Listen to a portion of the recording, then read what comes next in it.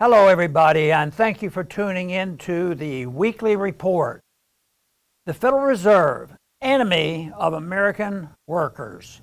According to numbers released by the U.S. government, consumer prices have increased by 7.5% in the past year, the steepest increase since 1982. The actual price increases are even worse than the government numbers suggest, given that the official statistics are manipulated to understate the real rate of price increases.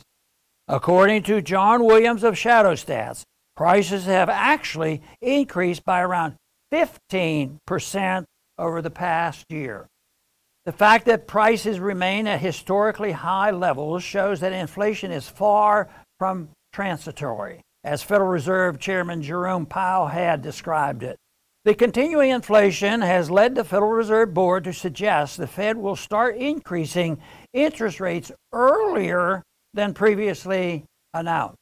The Fed may also break with its practice of only raising rates by 25 basis points at a time and increase rates by increments of up to 50 basis points. However, the increases the Fed is discussing would still leave interest rates at historic lows. Thus, such interest rate increases would do little or nothing to ease the pain rising prices cause for average consumers. Most policy experts and politicians, including President Biden, support interest rate increases to deal with inflation.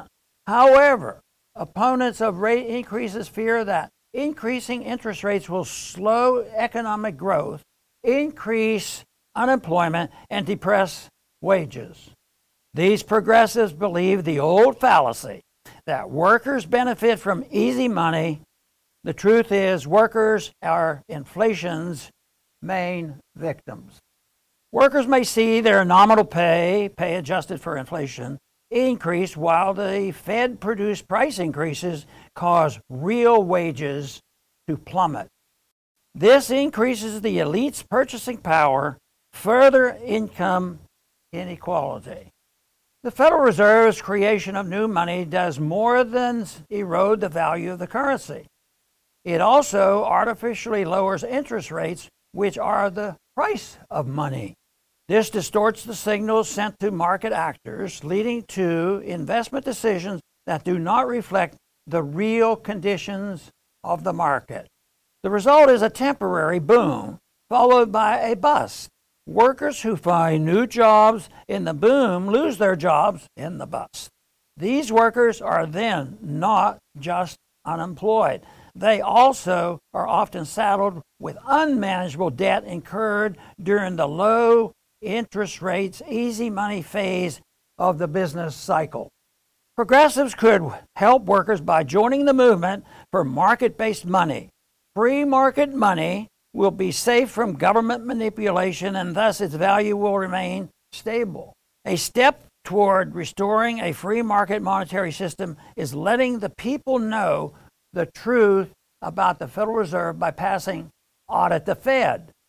Another step is legalizing alternative currencies by repealing legal tender laws and ending all capital gains taxes on precious metals and cryptocurrencies. Congress must also begin to cut spending, starting by making major cuts in our $750 billion military budget and ending all corporate welfare.